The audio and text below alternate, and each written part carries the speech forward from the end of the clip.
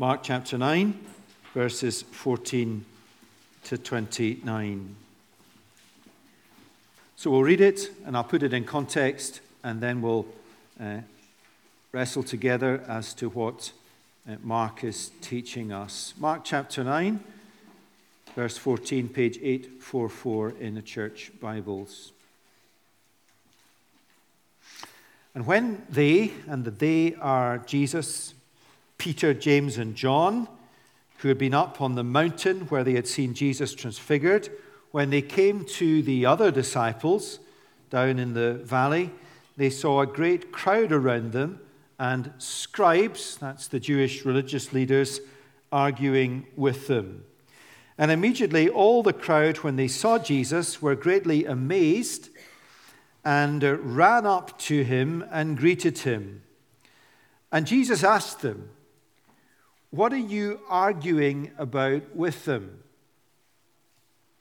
And someone from the crowd answered him, "Teacher, I brought my son to you, for he has a spirit that makes him mute, and whenever it seizes him, it throws him down, and he foams and grinds his teeth and becomes rigid.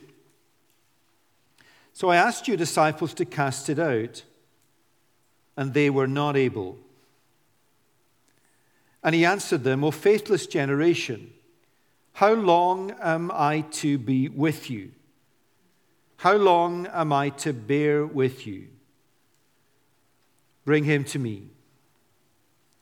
And they brought the boy to him, and when the spirit saw Jesus, immediately it convulsed the boy, and he fell on the ground and rolled about, foaming at the mouth. And Jesus asked his father, "How long has this been happening to him?" And he said, "From childhood. And it is often cast him into fire and into water to destroy him. But if you can do anything, have compassion on us and help us."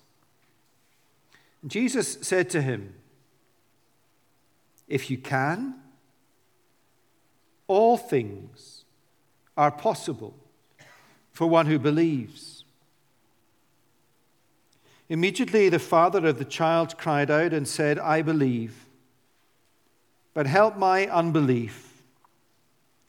When Jesus saw that a crowd came running together, he rebuked the unclean spirit, saying to it, "You mute and deaf spirit, I command you, come out of him and never enter him again."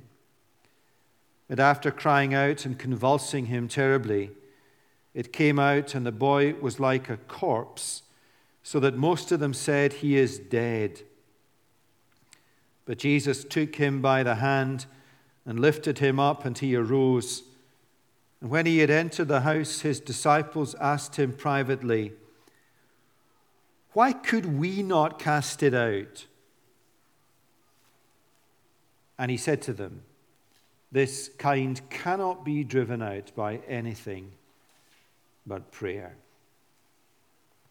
Well, let's pray together that God will speak to us from this extraordinary passage in Mark's Gospel. Our Father, we pray that we will learn together as a church family this morning this vitally important lesson for the life of discipleship individually and corporately, the need to depend on the Lord Jesus in prayer. For what we are up against in this world is beyond our ability to affect or to change or to deal with.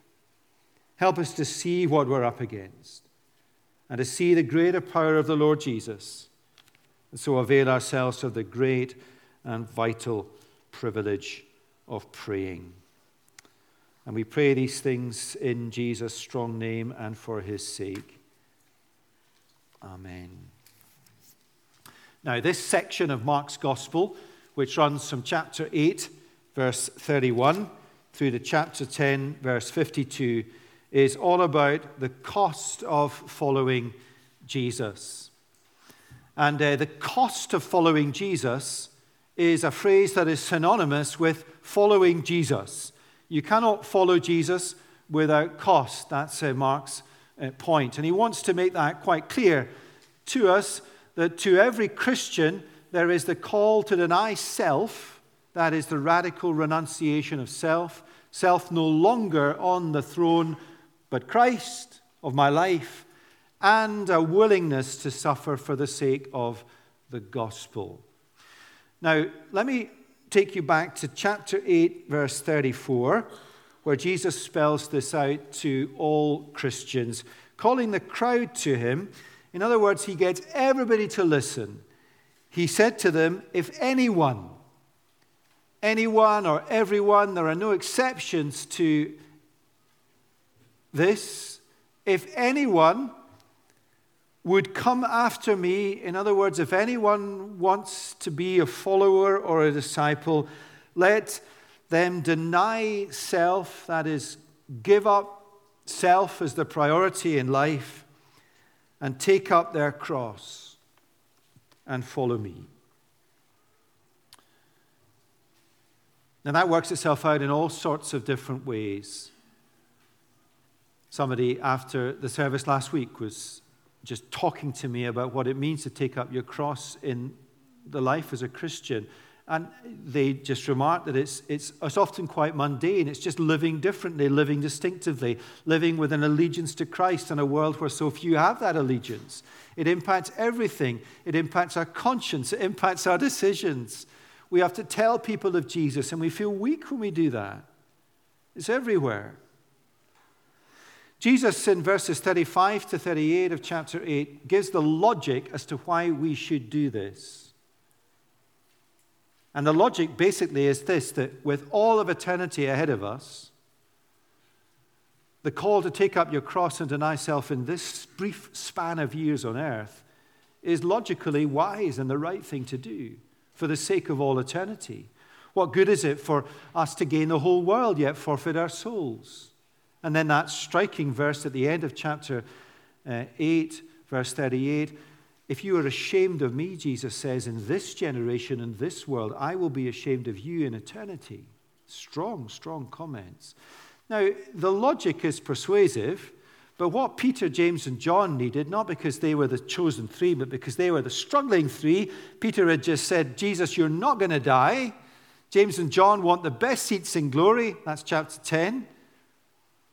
Jesus takes Peter, James, and John up on the mountain of transfiguration, where he is transfigured before them. And what they see in the person of Jesus is who he is, not just the one who will die, but the King of glory. They see Jesus in the glory of the returning King, and the voice from heaven on the mountain, this is my Son. In other words, look at him. He is the King of glory, and listen to him. Listen to what? Listen to what he has just said. I'm going to have to die. Will you accept that? Chapter 8, verse 31. And are you willing to deny self and take up your cross and follow me?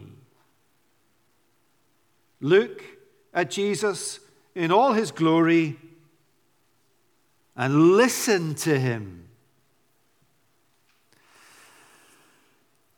But I want us to keep these words, listen to him, in our minds as we come back down off the mountain of transfiguration, which is not how life normally is, into this valley that we read in 9:14 to 29, into the world that is like the world we live in, which is the world of despair and destruction and the devil holding his sway and disappointment and disorder and chaos. That's the world we live in. And I want us to keep hold of Jesus' words, listen to me. Listen to me. And the key at the end of our passage is the disciples say, why couldn't we do anything? Why couldn't we do anything? And after all, Jesus had given them, back in chapter 6, authority to drive out demons. Why couldn't we do it? Answer: because you cannot do anything in the life of faith as a church or an individual believer in your own strength. You cannot do anything without depending on the Lord in prayer. Now, it's not a sermon about prayer. It's a sermon about depending on the Lord. And of course, the acid test of dependence on the Lord is prayer. Prayer is when we get on our knees, physically as it were, or emotionally or spiritually, and say, I cannot do anything to effect a change in this circumstance. Please, Jesus, will you do something? And even if we are using our gifts, which are supernatural gifts, to make progress in people's lives as we teach the Bible or whatever it is we do, or as we serve each other, or as we exercise hospitality, or as we do administration, they're all gifts in the Bible for the building up of the church. We must not and cannot do any of these things in our own strength because they are supernatural gifts from God. So we must depend on the giver, Jesus, all the time. And when you get that clear in our heads, then you realize that what we are up against is impossible for us to deal with, but the one who we pray to, the one who lives in us by his Spirit, is an extraordinarily powerful Savior who we can depend on in prayer. Now, let's look at this scene in Mark 9, verses 14 to 29, under the three headings: the absence of authority. The scene that Mark describes is one of disorder and chaos. Let me just point you to some aspects of that. There's a great crowd. Typically in Mark, the crowd symbolizes confusion, pressing, clamoring, demanding from Jesus. As one writer puts it, crowding out the Lord's priorities. So there's the crowd, the mass of humanity, rootless, searching, uneasy, fearful. And then there are the teachers of the law, the religious leaders of the day, and these are timeless applications, arguing with the disciples.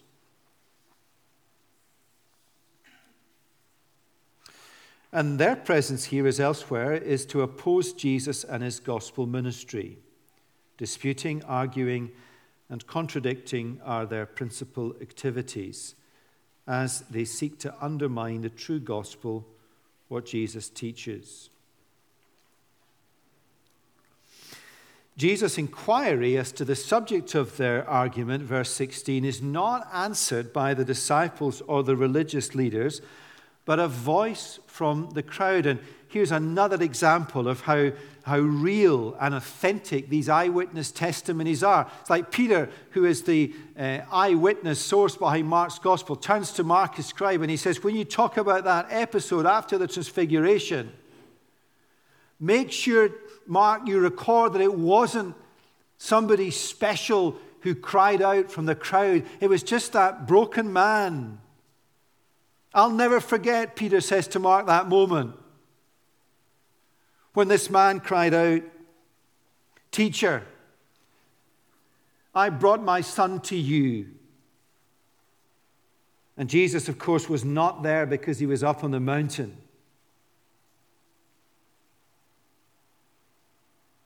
And of course, Jesus is not here, is he? Jesus is not with us in person. He's with us in a glorious way, as we'll see, but he's not physically here. "Teacher, I brought my son to you, for he is a spirit that makes him mute. And whenever it seizes him, it throws him down, and he foams and grinds his teeth and becomes rigid. A despairing father, his son's life destroyed, a desperate situation of human need." It's always extraordinary in the gospel books how the eternal Son of God expresses principles to us for life and faith in the lives of ordinary families, ordinary people.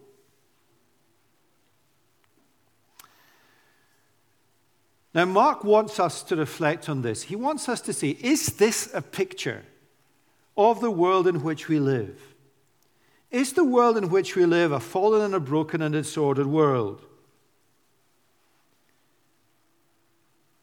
The mass of humanity, fearful, running this way and that. Global panic. We're just in the middle of another one, and there will be another one, and there will be another one. Searching for answers, disputing and arguing and strife, disappointment and despair and broken lives and sadness. It struck me really powerfully over the past couple of weeks as Joan was dying.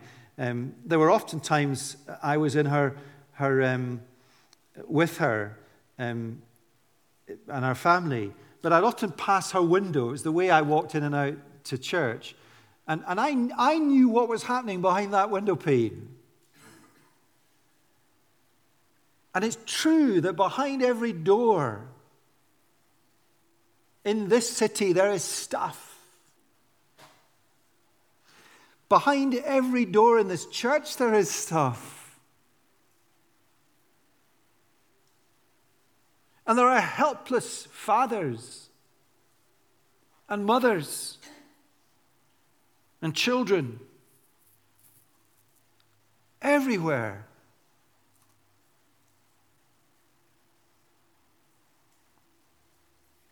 The last time I preached on this, I think we were sending, just to say that I don't preach on Mark all the time, only 3 times in 11 years. I think that's the limit. We were sending Jen, right as she was before she became Jen Margetts, to Congo, Brazzaville. And she stood up and she said, look, one of the wonderful things about Africa is there are no pretenses as to how things really are. There's an honesty as you face reality of immortality. And therefore an easier way in for the gospel.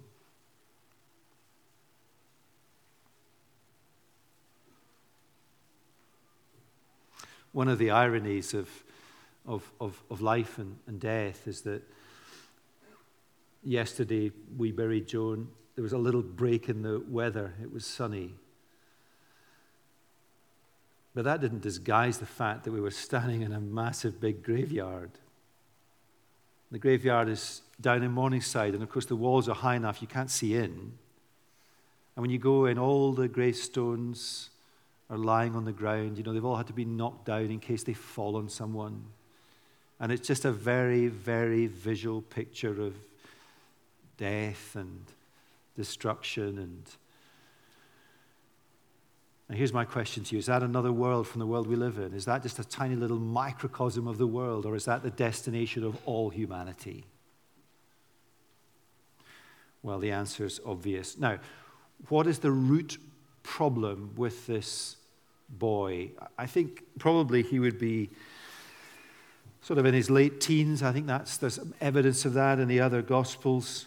Mark wants us to see the root of his problem. Now, be really careful here. These physical symptoms are not always associated with what Mark associates them with here. Mark wants to make it quite clear that in this particular case, the root problem in this boy was that he was possessed by Satan, or the devil. Behind it all, it seems here, the devil is holding the upper hand. And Mark's point is that in the disordered world in which we live still, there is at the root of it evil power. The cause of this boy's awful physical symptoms are demon possession.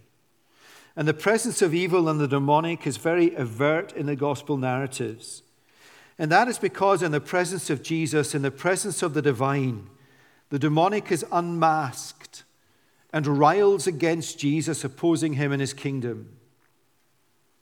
And the New Testament makes it clear to us that in the world in which we live, that world is in the grip of spiritual forces of evil.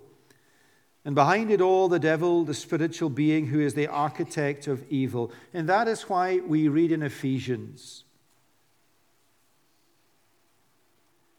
And remember, Ephesians is written after the cross, where Christ defeated Satan once and for all. But the consummation of that victory is not until he returns. In Ephesians, Paul ends with these words, finally, mark this, the last thing I'm going to say. Be strong in the Lord and in the strength of his might. Put on the armor of God that you may be able to stand against the schemes of the devil. For we do not wrestle against flesh and blood. We do not engage as a church in mission. Our gospel partners do not engage in mission. We do not engage in spiritual growth and discipleship devoid of spiritual forces of evil all around us. So the Bible says, 1 Peter, be sober-minded and alert. Your adversary, the devil, prowls around like a roaring lion. And then these very striking words in 2 Corinthians 4, Paul is speaking about those who do not see and understand who Jesus is. He says, in their case, the God of this world has blinded the minds of the unbelievers to keep them from seeing the light of the gospel of the glory of Christ. Now, that's what we're up against. Yesterday in the funeral, I'm sorry I'm talking about funerals, but that was dominating me yesterday, and you get a passage like this today. You stand in a graveyard, and you lower a body into the ground. And why is it? And how is it possible that people at that moment are not confronted by their mortality? And as I hold out Jesus Christ as the answer, how is it that people do not see? Because in their case, the God of this world has blinded the minds of unbelievers from seeing the light of the gospel of the glory of Christ. Now, there is a greater power that can make the blind see. There is a greater power at the graveside that can open their eyes. But it's not my words. It's not the memory of someone who has died. It is the power of Jesus that I must access by depending on him. For it is beyond any of us to achieve that. Now, Jesus' words in verse 19 sum up the scene. O faithless generation, how long am I to be with you? How long am I to bear with you? Now, these words are sweeping in their compass to the vast crowd that they would see Jesus for who he is. Yes, to the religious leaders who will not listen to him, but I think also to the 12, his future apostles, and to us, not as a rebuke. Jesus isn't rebuking us here. He's saying to us, look, I need you to see the world you're in. I need you to understand what you're up against when you do evangelism. I need you to understand what the devil is trying to do in sowing doubts in your mind and wrestling with your conscience and prompting you and tempting you to sin. I need you to understand what you are up against. Because if you do, you will know you need me. And you will ask me for help. And you will depend on me. Now, verses 20 to 27 shift tack from the absence of authority to the presence of authority, an omnipotent Lord who overcomes evil. Now, Mark's gospel has a reputation for being the short and action-packed gospel. That's wholly unfair. It is shorter than the others. But this episode that Mark records here, 9:14 to 29, is also in Matthew and Luke. And in Mark, it's 2.5 times longer than the equivalents in Matthew and Luke. And the additional material is taken up with Jesus ratcheting up how awful this boy's condition is, by ratcheting up how evil the devil is. So let me just show you verse 17. It robs him of speech. Verse 18, whenever it seizes him, it throws him down, and when he foams and grinds, his teeth become rigid. Verse 20, the spirit convulsed the boy, and he fell to the ground and rolled about, foaming at the mouth. Verse 21, how long has this been happening to him? The man said, the father, from childhood, it has often cast him into fire and into water to destroy him. It's trying to kill him. But now in this episode, very, very powerfully and viscerally, the devil's power comes up against divine power. Verse 5, when Jesus saw that a crowd came running together, literally running towards him, he didn't want the crowd to witness the actual demonstration of power because he wants them to hear his primary message of forgiveness. He rebuked the unclean spirit, saying to you, you mute and deaf spirit, I command you, come out of him and never enter him again. There's a true miracle, instantaneous and complete. And after crying out and convulsing him terribly, it came out, and the boy was like a corpse, so that most of them said he is dead. But of course he is not dead. Jesus took him by the hand and lifted him up, and he arose. Chaos displaced by order. Human dignity restored. Now, the three Greek verbs here, took, lifted, and arose, are exactly the same three verbs as in the description of Jesus raising Jairus' daughter from the dead, where he took and lifted and she arose. Mark's point is the power needed to dislodge Satan is the same order of power that is needed to raise the dead. Nothing short of resurrection power. And right from the start of Mark, we've seen that Christ's ministry is the destruction of the devil's kingdom. It is why Jesus came. And salvation in Christ is deliverance from the dominion of darkness, the state of unbelief, to the dominion of light, the state of belief. And woven into Mark's description of the deliverance of this boy is the Father's journey from unbelief to faith. And Mark's point surely is that Jesus confronts the devil both in the demon possession of the Son and in the Father's unbelief. The root cause is the same. Both Father unbelief and Son demon possession are in the devil's grip. Now, the events described here are, of course, before the cross, and with Jesus' death on the cross, the devil's grip on the world has been broken. He has been defeated. He will fight on until Jesus returns. But his defeat is guaranteed. But he will fight on until Jesus returns. Now, when you look at this description of unbelief to faith, there is no way on earth that you or I can persuade anyone to move from the dominion of darkness to the dominion of light. It happens when you speak the gospel. But that's all that you see on the surface. It happens when the Spirit of God opens blind eyes. It always takes a miracle to see.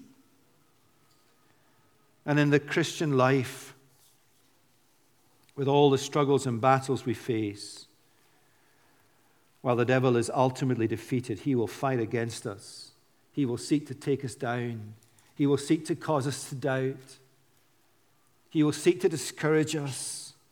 He will seek to disconnect us from the life of faith, a living church. And we need the Lord Jesus with us. And one of the great blessings of being in a church is that we need each other to pray for us when we are struggling. All over the church, people are praying for those who are struggling, that God would keep them, that God would protect them. Very often as elders, I'll come to the elders' meetings and I'll say, look, I would often use this phrase, people are like sand through our fingers. There's nothing we can do to keep them. There's nothing we can do to hold on to them. Or people who are going through terminal illness and they will die. There is nothing we can do. There is nothing we can do ourselves. Yes, we can be with them. Yes, we can encourage them. But what they need and who they need is not us, but Jesus and his power and his grace and his peace. When Joan was dying, just before her death, I asked her the question, are you frightened, Joan? And she said, yes. That was real. Of dying, but not of death. And this is an extreme example of normal life. Who does she need in the valley of the shadow of death to take away her fear? Me or Jesus? And that's a no-brainer. And so we prayed together there, like here, that the Lord Jesus would be her shepherd and be with her. And he was. And it's that power and that order of power you need in the crises of life, but in the day-to-day journey of life, when the battles we face are not that extreme, but just the battles with sin and doubt and discouragement and the grist to the mill of just living in an ordinary family, or the pain of loss that some of you have every day in your life. It's Jesus you need. And so Mark closes with these vital words for Christian discipleship and a church's discipleship. This little private seminar with the disciples, verses 28 and 29. They say to Jesus, why could we not do it? What a great, great question that is. Why could we not do it? After all, he had given the gift to them to cast out demons. Why could we not do it, Jesus? Because they were not doing it in his strength and in his power. They had forgotten the giver of the gift. Let me apply it to myself. You can preach your heart out. You can preach eloquent sermons. Because the gift of the gab is the easiest bit in ministry. The hardest bits is daily dependence on God through prayer to take the words you speak and anoint them with his power.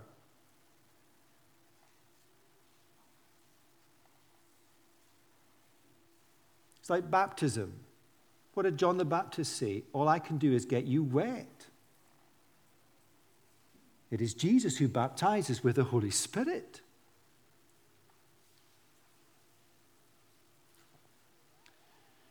We might give each other good tips and advice for the journey through the valley of the shadow of death. But Jesus is a whole different proposition to be with you.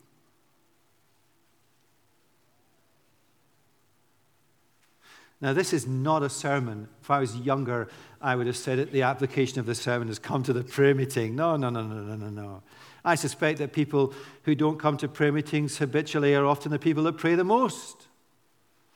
I suspect that people who come to prayer meetings are sometimes the people that pray the least outside of the meetings. I don't really mind. It's not about that. It's about a life that recognizes the reality of the world that we are in, and the spiritual forces of evil behind it, and a world and a life that recognizes the reality of the omnipotence of Jesus and avails themselves individually or corporately of the power of Christ through prayer. Daily dependence on the Lord for all things. That's Mark's first lesson in his school of Christian discipleship, and it's a very good one. And a very needful one. Let's pray together. Lord Jesus, we pray that we will grasp and understand the reality of the world that we are in and the reality of the devil's grip on people's lives. And even as Christian people, the devil's grip on our lives still as he seeks to discourage us and break us down and tempt us and convince us that God does not love us in Christ. And Lord, we pray that daily we will depend on you, depend on the Messiah King, the Lord Jesus, conscious of his majestic power and authority, conscious that the gifts you have given us we cannot exercise in our own strength ever, even for a moment. Help us, Lord, to be men and women and a church family that daily depends on Jesus and his omnipotent power through prayer. Help us not to mishear this. It's not about attending meetings or having a quiet time as much as it is about a conscious awareness of the reality of what's going on. and a wonderful, wonderful grasping of the truth that we can, through prayer, access the almighty power of the risen King. Lord, help us to see this and help us to live this way. Help us to pray for each other. Help us to bear with one another. And help us to lean hard on Jesus for his sake. Amen.